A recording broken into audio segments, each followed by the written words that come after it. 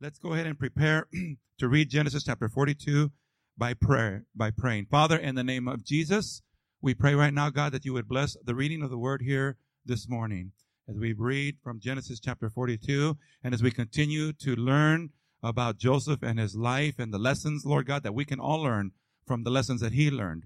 Bless your reading, Lord God.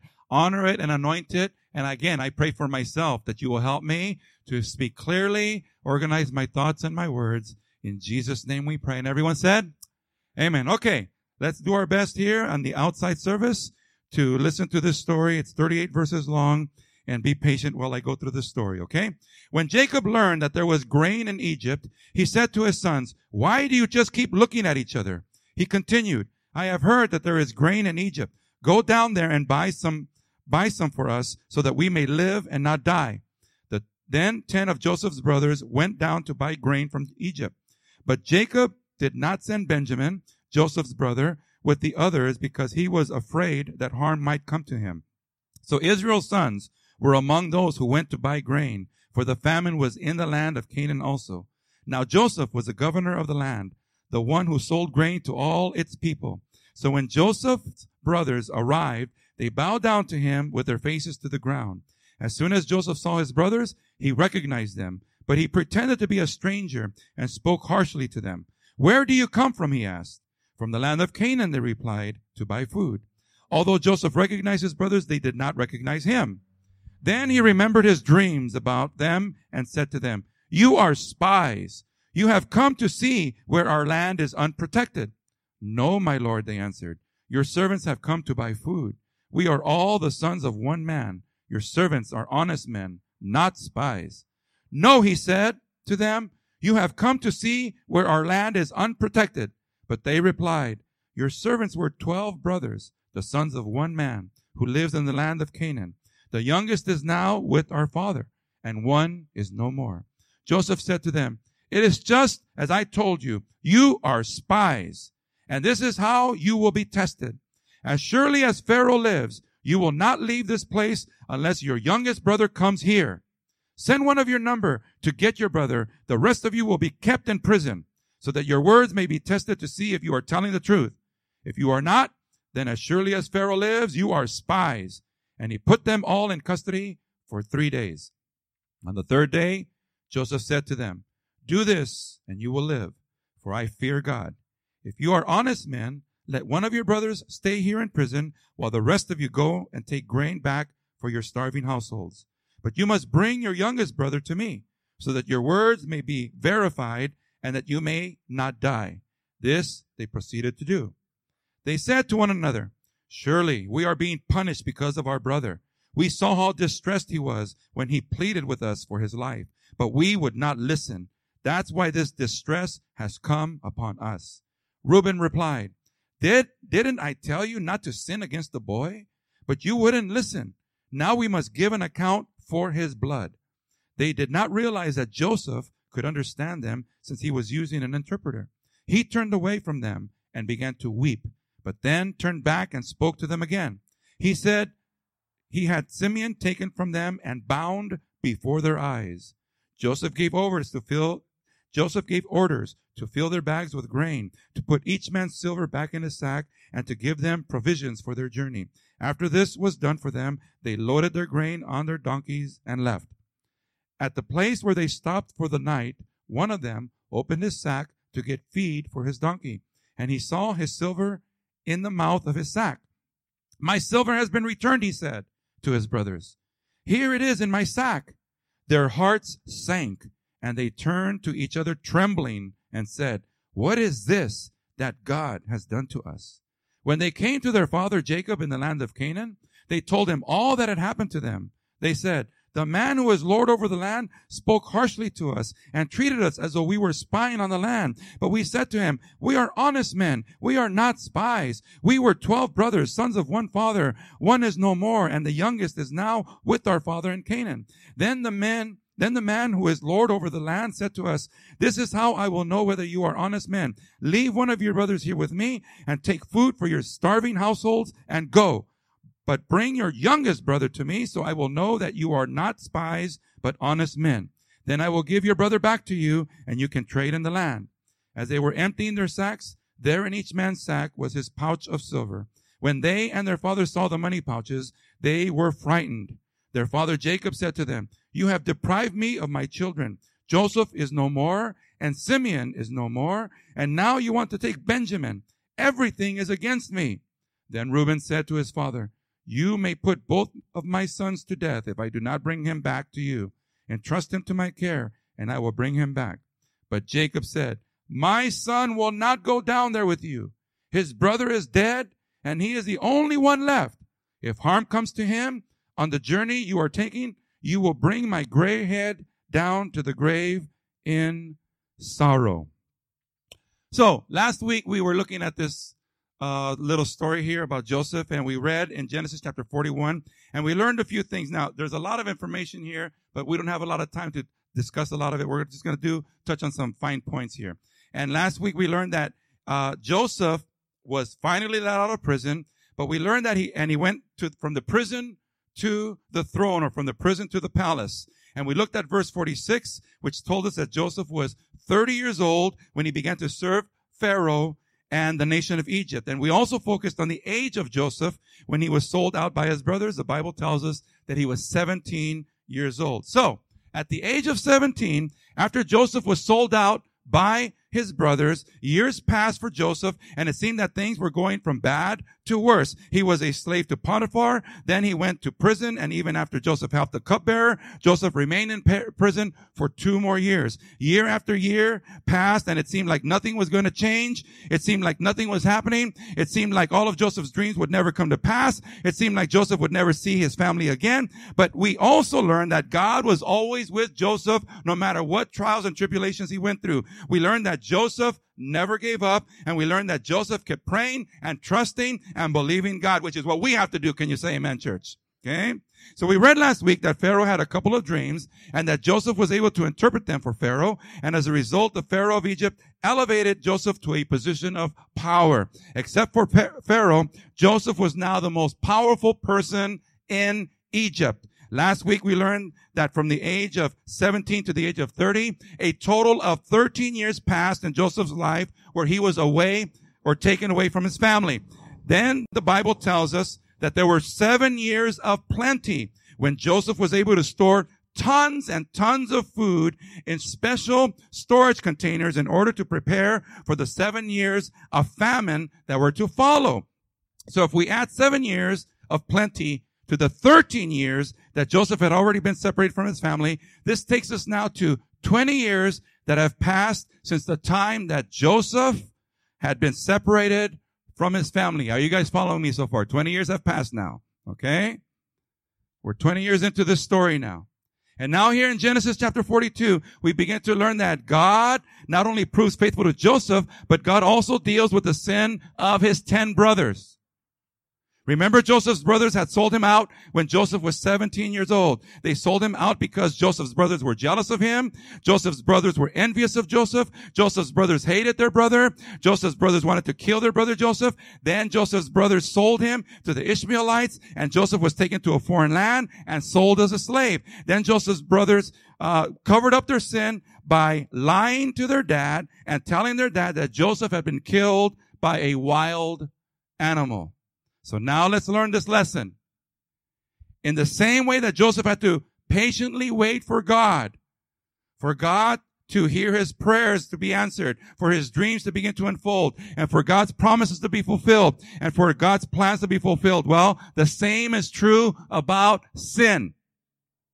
In time, if we do not repent, then we will eventually have to deal with the consequences of sin and rebellion against God.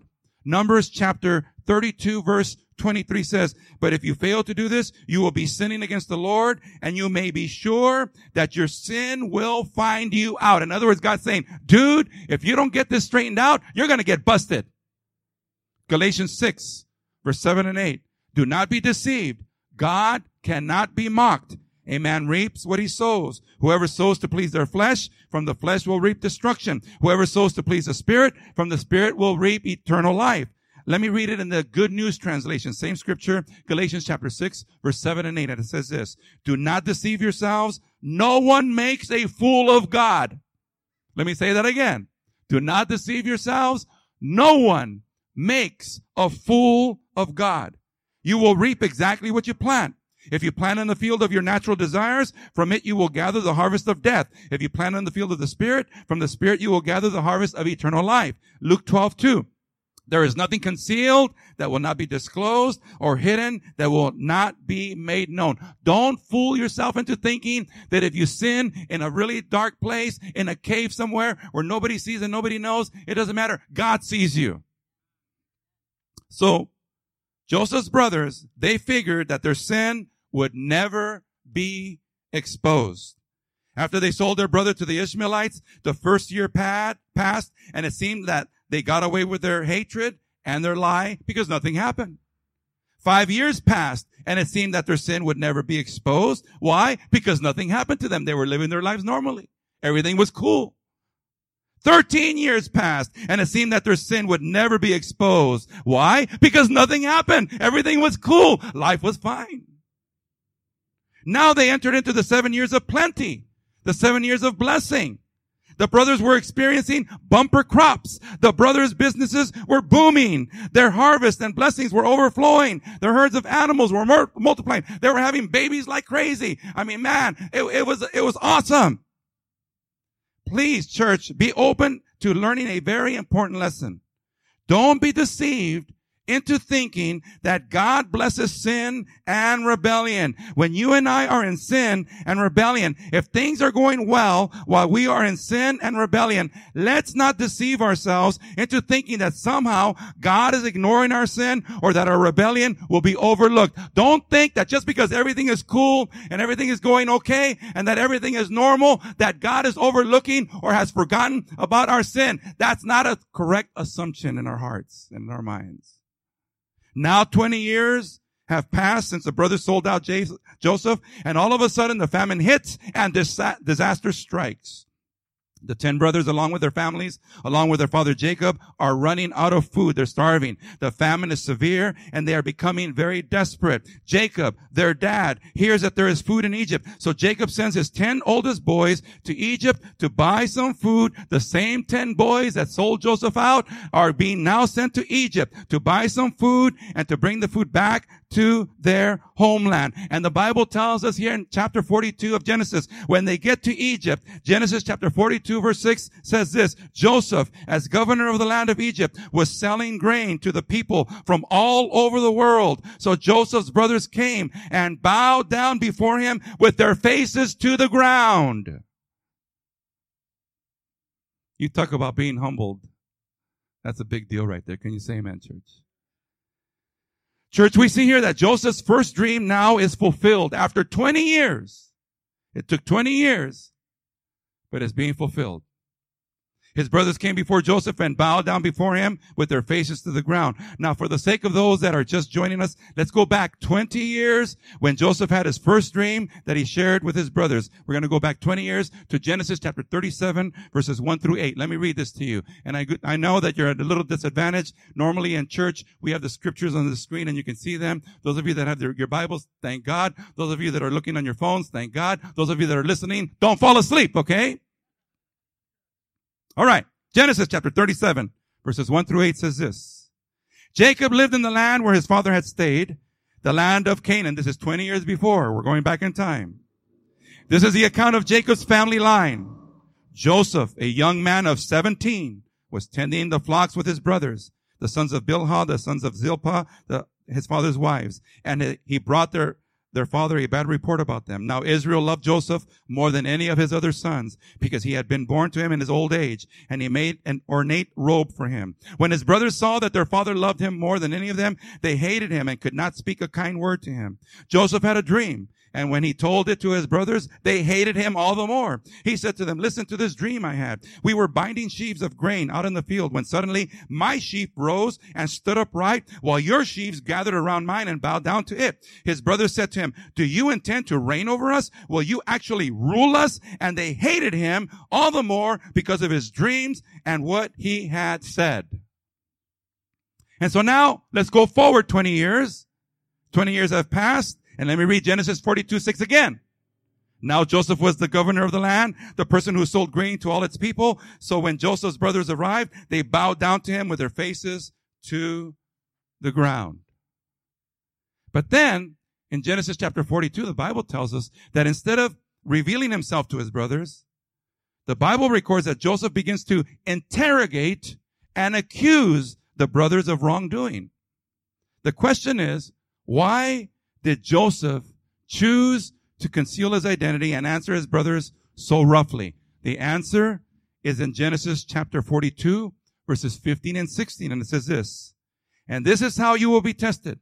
As surely as Pharaoh lives, you will not leave this place unless your youngest brother comes here.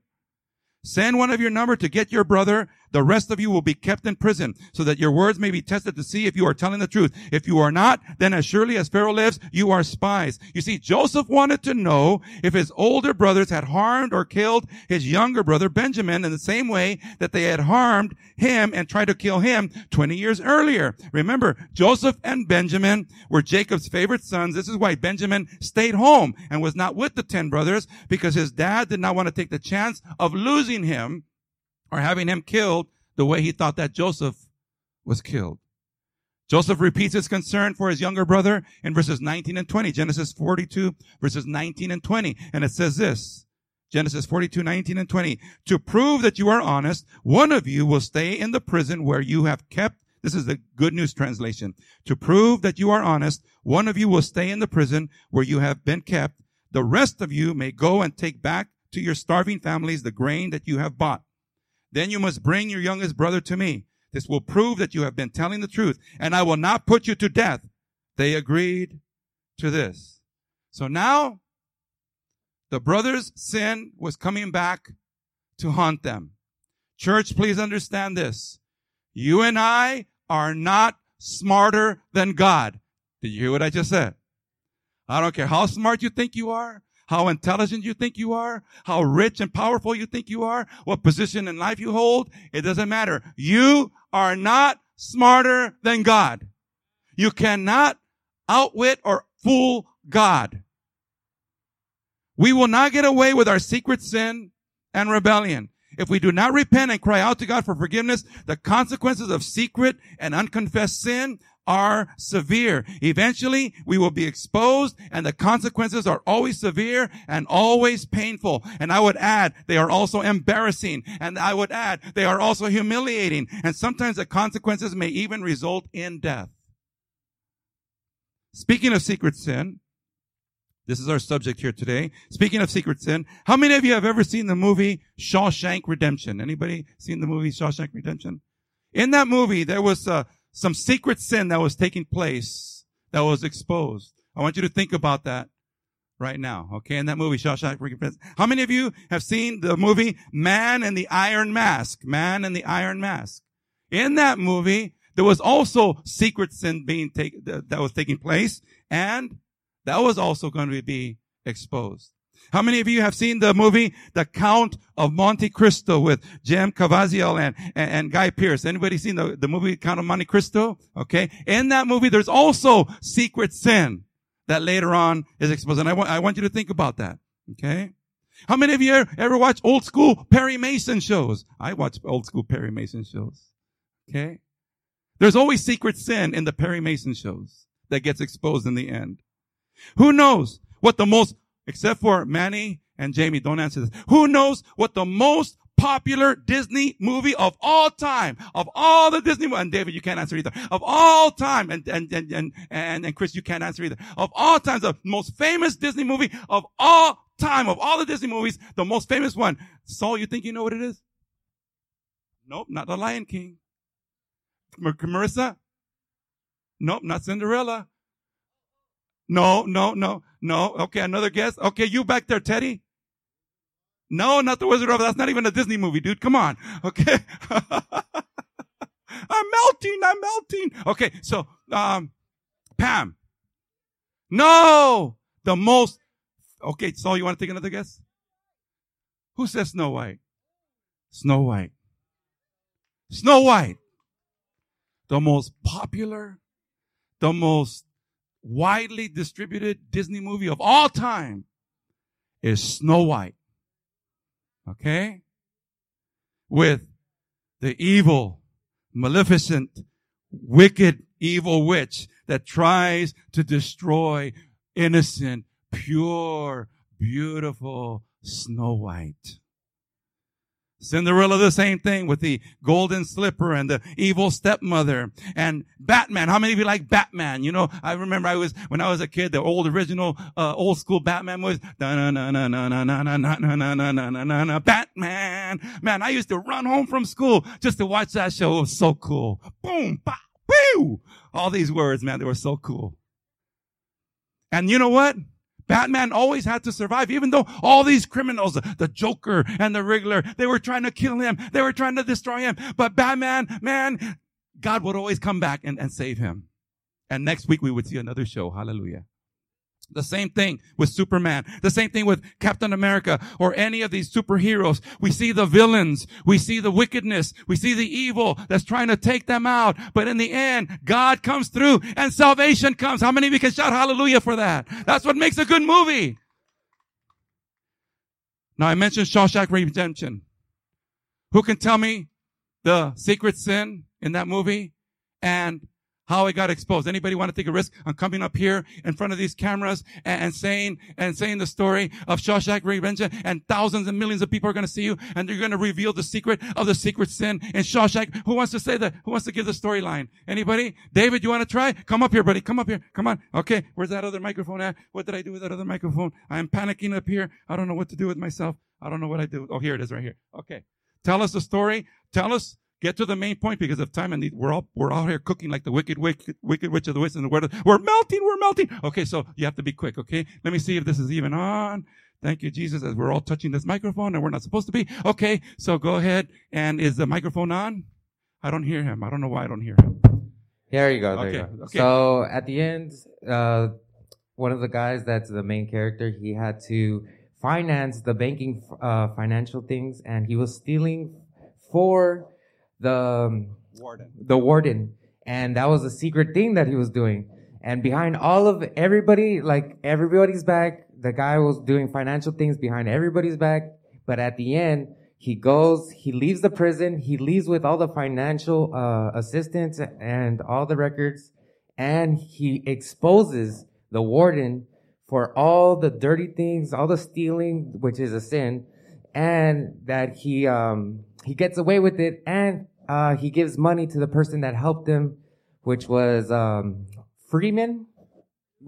Freeman. He gives the money because at the end he's the only person that we're against the prison rules, and we need to be free. Very good. Okay, hallelujah. Thank you, Jesus. Good thing I saw the movie because I wouldn't have followed anything that you just said, my brother. Okay, very good. Who wants to expose the secret sin of the man in the iron mask? Anybody want to expose that? Oh, now everybody's too scared because now you don't know what I'm going to say, right? Okay, so all of you understand that all these movies are good. You know why? Because throughout the movie, there's a wicked scheme going on. Wicked scheme, trying to destroy a certain individual. But in the end of the movie, guess what? It gets exposed. And the person that was trying to do all the destruction gets busted. And the person that they were trying to destroy gets exalted. Okay? There are so many more movies and TV programs and characters that I can mention that demonstrate how the cruel and evil villain is exposed and destroyed while the one who has been wronged is avenged by God. Over and over again, God warns us not to be deceived by sin. 1 Corinthians 6:9, do not be deceived. 1 Corinthians 15:33, do not be deceived. Galatians chapter 6 verse 7, do not be deceived. James chapter 1 verse 16, do not be deceived. Luke chapter 21 verse 8, take heed that you are not deceived. Listen. The biggest deception is when you are in sin, when you're doing wrong, and everything seems to be going okay, and nothing is happening. Nothing is happening. You're not getting punished. You're not getting disciplined. Nothing is falling apart. Everything is running smoothly. Everything is going great. And it's a deception because even though you're sinning and you think you're getting away with it, you're not really getting away with it because at the right time, at the right moment, God's going to show up, my friend. 1 Peter 5:8. Be sober, be vigilant, because your adversary, the devil, walks about like a roaring lion, seeking whom he may devour. Resist him, steadfast in the faith, knowing that the same sufferings are experienced by your brotherhood in the world. Listen, in the same way that you and I as Christians have to do what Joseph did, and wait on the Lord, and wait on the Lord, and trust in the Lord, and keep praying, and keep seeking his face, and keep striving to do good. And in the meantime, it may seem like your prayers are not being answered. It may seem like nothing is happening. It may seem like things are not going anywhere. It may seem like things are not getting better, but getting worse. It doesn't matter. You keep praying. You keep trusting. You keep believing. You keep holding on to the Lord. You keep following Jesus. And at the right time, God will bless you. It works the same thing with sin. If you keep sinning, and you don't repent, and you keep it secret, and you cover it up, and you think you're getting away with it, and just because nothing is happening, and nothing is changing. As a matter of fact, sometimes even things get even better, and they get better and better, and you seem like you're getting blessed, and you seem like you're getting away with it. Well, let me tell you something, my friend. The time will come when God will expose it, and then everything's going to fall apart. Pastor Jerry, why are you coming on so strong about sin? I want to hear something nice and cool and beautiful, and I want you to stroke my back and tell me that I'm good. I'm a good guy. Why are you coming down so hard on sin? Why am I coming down so strong against sin? Do you see the mess that the world is in right now? Do you see that the mess that our country is in right now? And you're asking me, why am I talking about sin?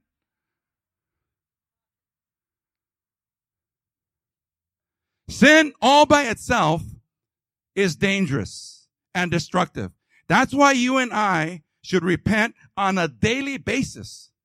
On a daily basis man, when I get up in the morning, first thing I do is I hit my knees and I start crying out to God. I become a little boy in the hands of my Father. And when the day is over, the first thing I do before I hit the bed, no matter how tired I am, is I get on my knees and I say, Lord Jesus, and I review my day. I just review my day and I let the Lord reveal anything to me that maybe I've done wrong or I messed up. And even if I don't think of anything or can't remember anything, I say, God, please forgive me. I humble myself, God, and I ask you to please forgive me if I've done anything wrong, if I've messed anybody up, if I've hurt anybody, if I've done anything. Please forgive me, God. Daily.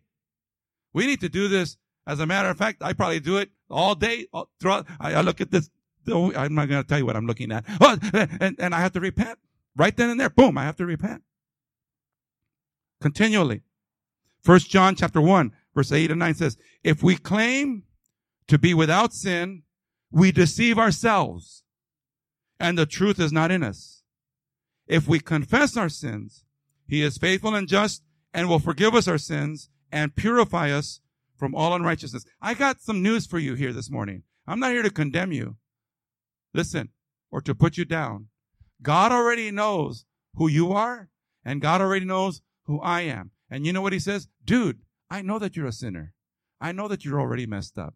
You don't have to tell me. You don't even have to hide it from me. I know that you're messed up. All I'm asking you to do is, when I reveal certain things to you that you're doing wrong, repent, confess, ask for forgiveness, and we'll be on the same page throughout the day, throughout the week, and throughout your life. You guys hearing what I'm saying here this morning? Okay? Just repent. Get it right. Get it cleaned up. As soon as you can, get it cleaned up. Don't hold on to it. But when you have secret sin, when you have secret and unconfessed sin, now you're putting yourself in some serious danger, because now you have sin and you know that you have sin and you're not wanting to let it go. You want to hold on to it. You don't want to confess it. You don't want to hit your knees. You don't want to humble yourself before God. You got something that you like, that you enjoy, that you are participating in, and you do not want to let it go. Now there's a problem. Proverbs 28:13 says this, whoever conceals their sins does not prosper, but the one who confesses and renounces them finds mercy. So the first point for today is, if you have anything going on in your life that you know is not pleasing to God, even if things are going well for you, don't let yourself be deceived. Repent and let it go before God is forced to expose it. Second lesson about secret, unconfessed sin and the consequences of sin. Joseph puts his 10 brothers in prison for 3 days. Genesis chapter 42, verse 17 says this, and he put them all in custody for 3 days. Joseph probably put them in the same prison that he himself had been in for so many years. He stuck them in that same prison. And believe me, prisons today are hotels compared to the prisons in the days of Joseph. Okay? Notice here that as soon as Joseph puts his brothers into prison, the brothers begin to reflect on why all of this terrible stuff is happening to them. Hopefully, I pray that hopefully Americans throughout our nation, I pray that people throughout the world are meditating and asking themselves, why is all this stuff happening? I pray that that's what's happening in the consciences of peoples around the world. I pray that all this craziness is causing people to examine their lives and to check things out and to figure out, why is all this happening? Why is everything falling apart? The beginning of 2020 was so great. Everything was humming, man. It was a big machine and it was humming. People were making money. The sports and all the theaters and all the movies and all the concerts and all the stuff. Man, it was humming. It was a machine, a worldwide machine that was just humming, and everyone was celebrating the success. And now, man, everything has been crashing down. And I pray and I hope that people are asking themselves, why is all this happening? Because you see, that's what happens when you go into prison. Going to prison does something to you. Remember, Joseph himself was put in prison, but he didn't do anything wrong. But even when you didn't do anything wrong, your mind tends to go a little crazy when you're in prison. Did you hear what I just said? You're isolated. You have a lot of time. You're always being threatened, always under pressure. You're like a caged animal, and all you do is think and think and think and think. And our mind is very powerful. It is so powerful, our minds. And you start thinking. Now, when you're in prison and you know that you're guilty of wrongdoing, man, your mind starts going really crazy, because now that you're in prison, you're not on meth anymore. You're not on heroin anymore. You're not on cocaine anymore. You're not on alcohol anymore. Now you're getting back into your right mind, but in your mind, man, I can't believe that I beat up my wife. Man, I can't believe that I beat up my kids. Man, I can't believe that I shot that guy. Man, I can't believe that I robbed that store. Man, I can't believe that I got in that fight. Man, I can't believe that I got in that car accident. Man, I can't believe. And you start running in your mind all the stuff that you've done that got you there in prison. You guys following me so far? You're in prison and you got lots of time and your mind is thinking and thinking and thinking. Listen to what the brothers say to themselves. In Genesis chapter 42, verses 21 through 23, Good News Translation says this, and said to one another, they said to one another, yes, now we are suffering the great consequences of what we did to our brother. We saw the great trouble he was in when he begged for help. But we would not listen. But we would not listen. But we would not listen. How many times do people try to tell you what the right thing is to do? How many times do you go to church and you're taught the right thing to do? How many times do your parents try to tell you the right thing to do? But we don't want to listen. We don't want to listen. That is why we are in this trouble now, they said. Reuben said, I told you not to harm the boy, but you wouldn't listen. And now we are being paid back for his death. Joseph understood what they said, but they did not know it because they had been speaking to him through an interpreter. While they were in prison, they began to reflect on the cruelty and the brutality of their behavior and actions toward their brother. They remembered the cries of Joseph in that pit, crying out to them. And now those cries were haunting them. They remembered the cries of their brother, begging them to let him out. And now those cries are tormenting them. The guilt of selling him and the possibility of him being dead was torturing them. Listen, they didn't need to be physically whipped. They didn't need to be physically tortured or tormented. Their own sin was now haunting them. Here is the thing. Here's the thing. Even though 20 years have passed, the effects and heavy guilt and the knowledge of their sin is fresh. like yesterday.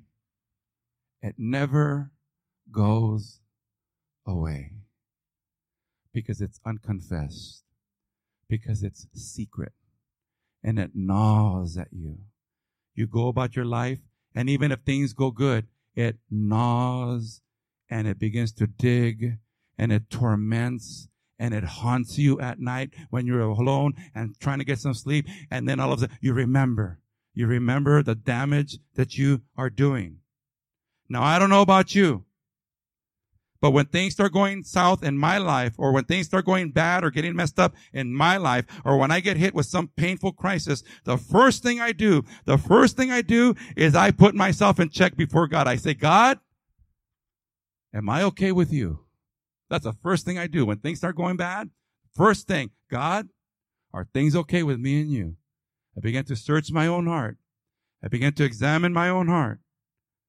And when I examine my own heart and I search my own heart and I see what's going on, if things are cool, as far as I know, if things are cool and God is not revealing anything to me, then I figure, okay, this is just a test. I'm going through a trial. I'm trying to serve God. I'm trying to stay faithful to God. I'm trying to do the right thing. I'm trying to treat people good, and I'm trying to stay faithful to God. And this is just a negative thing that's happening in my life. I'm just going to trust God. I'm going to hold on to God. My peace is going to be with God. My joy is going to be with God. Even if everything falls apart, it doesn't matter. I still have Jesus. And as long as I still have Jesus, I'm happy. I don't care what happens after that. But when I know, and yes, Pastor Jerry has little secrets. Yes. When Pastor Jerry has his little secrets, and I have sin in my life, and I know that things are going down, I recognize that God is trying to get my attention so that I will repent before things get worse. Did you listen to what I just said? He says, Jerry, if you don't get yourself right, you think this is bad? Things are going to get worse. This is called responding to the fear of God. The fear of God is the beginning of wisdom. The fear of God is the beginning of knowledge. The fear of God leads to life and peace and prosperity. You see, being spanked or disciplined or confronted or corrected by God because of our unconfessed sin is actually a good thing. It doesn't feel good, but it is actually a good thing. Are you guys listening to what I'm saying? I'm spanking you right now, and it doesn't feel very good, but it's good for you. Hebrews chapter 12, verses 5 through 10 says this, and have you completely forgotten this word of encouragement that addresses you as a father addresses his son? It says, my son, do not make light of the Lord's discipline, and do not lose heart when he rebukes you, because the Lord disciplines the ones he loves, and he chastens everyone he accepts as his son. Endure hardship as discipline. God is treating you as his children. For what children are not disciplined by their father? If you are not disciplined, and everyone undergoes discipline, then you are not legitimate, nor not true sons and daughters at all. Moreover, we have all had human fathers who disciplined us, and we respected them for it. How much more should we submit to the Father of spirits and live? They disciplined us for a little while as they thought best, but God disciplines us for our good, in order that we may share in his holiness. Why is it so important to confess our sin? Because there is an eternal prison called hell, and God wants to keep us all out of that eternal prison called hell. In the book of Luke chapter 16, verses 23 through 28, it says this, in Hades, or in hell, where he was in torment, he looked up and saw Abraham far away with Lazarus by his side. So he called him, Father Abraham, have pity on me and send Lazarus to dip the tip of his finger in water and cool my tongue, because I am in agony in this fire. But Abraham replied, son, remember that in your lifetime you received good things, while Lazarus received bad things. But now he is comforted here and you are in agony. And besides all this, between us and you, a great chasm has been set in place, so that those who want to go from here to you cannot, nor can anyone cross over from there to us. He answered, then I beg you, Father, send Lazarus to my family, for I have 5 brothers. Let him warn them, so that they will not also come to this place of torment. You see, there is an eternal prison cell called hell. In this prison called hell, the Bible actually tells us that the people who go there will be in torment for all eternity. In the same way that these 10 brothers began to be tormented over their sin, in the same way that these 10 brothers began to reflect on the cruelty and the brutality and the actions toward their brother, in the same way that they were tormented as they remembered his desperate cries and pleadings, in the same way that they were regretting the harm done and the possibility that their brother was now dead because of what they did. And here's the hardest reality to deal with. In the same way that their sin was still fresh in their minds, even after 20 years had passed, we learn that time does not affect the torment of sin upon our souls or upon our minds. The Bible tells us that this is an eternal prison called hell. Those who go there will be in torment for all eternity, and their regrets and brutal acts of rebellion against God will be fresh daily and reminded daily for all eternity. Can anyone understand now why Jesus loved us so much that he went to the cross so that you and I would not have to go to this prison cell called hell? Aren't you glad for what Jesus did for us, church? Aren't you glad for his patience with us? What is the solution to all this madness that we bring upon ourselves when we try to conceal our sin? James chapter 4, verses 6 through 10. But he gives us more grace. That is why scripture says, God opposes the proud but shows favor to the humble. Submit yourselves then to God. Resist the devil and he will flee from you. Come near to God and he will come near to you. Wash your hands, you sinners, and purify your hearts, you double-minded. Grieve, mourn, and wail. Change your laughter to mourning and your joy to gloom. Humble yourselves before the Lord and he will lift you up. What is the answer? We need to humble ourselves before our God, church. We need to humble ourselves before it's too late. 1 Peter 5:6. Humble yourselves, therefore, under God's mighty hand, that he may lift you up in due time. Isaiah 57:15 in the Good News Translation. I am the high and holy God who lives forever. I live in a high and holy place, but I also live with people who are humble and repentant so that I can restore their confidence and hope. Psalm 149 verse 4. For the Lord takes delight in his people. He crowns the humble with victory. What is that famous scripture? For the nations of the world and for the people of God. We always quote 2 Chronicles chapter 7:14, but I want to quote and end with this. 2 Chronicles chapter 7 verse 13 and 14. Listen to what it says. In verse 13 it says, when I shut up the heavens so that there is no rain, or command locusts to devour the land, or send a plague among my people.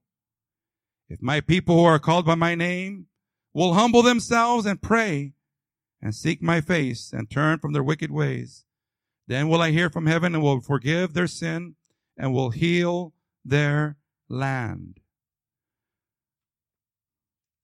How many of you know and believe that we need Jesus to heal our land right now? Can you say amen, church?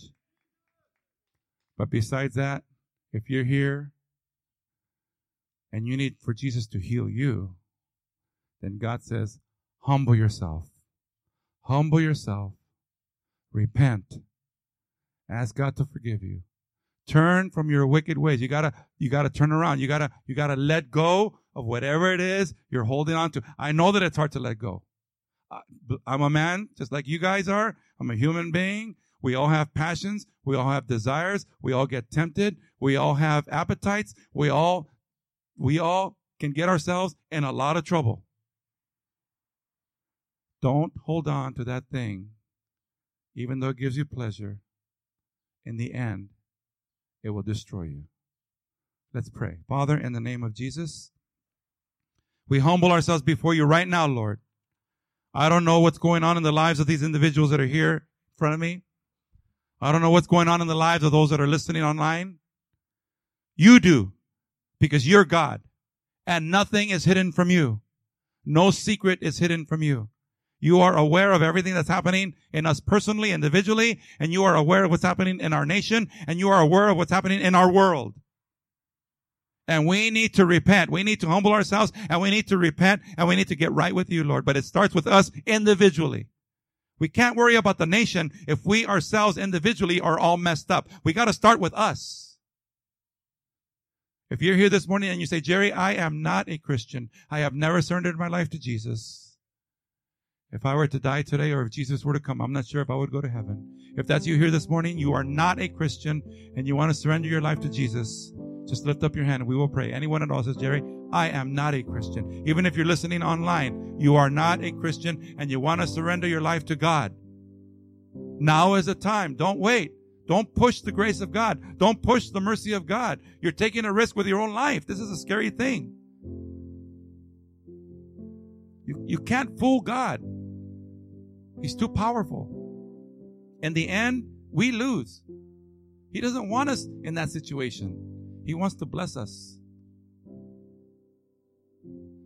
If that's you here this morning, you want to receive Jesus, just say this prayer with me. Say, Father, in the name of Jesus, I come before you and I humble myself before you as God. And I declare that today, you are my God. Help me, Lord, to live my life for you. I receive Jesus Christ as my Lord and Savior in my life. Forgive me of all my sins. In Jesus' name I pray. Amen. Now I'm going to make an altar call for those of you that are Christians. And listen, it's up to you. You can hold on to whatever it is that you're holding on to. If the Holy Spirit is speaking to you right now and He's saying, dude, you got to let go. You got to let go of certain things. That I need for you to be bold right here in front of the whole world and say, you know what? I need to let go of some things. I'm going to lift up your hand and say, Pastor Jerry, just pray for me. Just pray for me. Anybody else says, Jerry, just pray for me. Just lift up your hand right now. You're a Christian and there's things going on and you want to give them to God right now. It's hard to let go. I know it is hard to let go. It's hard. It's painful. It's difficult. But man, it's a lot more painful when you get busted. Believe me. Father, in the name of Jesus, I raise up my hand along with my brothers and sisters here today. I got all kinds of stuff going on in my life. Every single day it's a battle, Lord. I confess before you every day it is a battle of madness in my mind and in my life. And Lord God, I humble myself before you as your son. We humble ourselves before you as sons and daughters. And we ask you to help us, Lord. Forgive us. Forgive us for the way we think. Forgive us for the way we talk. Forgive us for the way we act. Forgive us for the way we treat people. Forgive us for the way we take your grace and mercy for granted, Lord. Forgive us, oh God. Humble us, Lord. We repent before you. We don't want to fail. We want to be successful.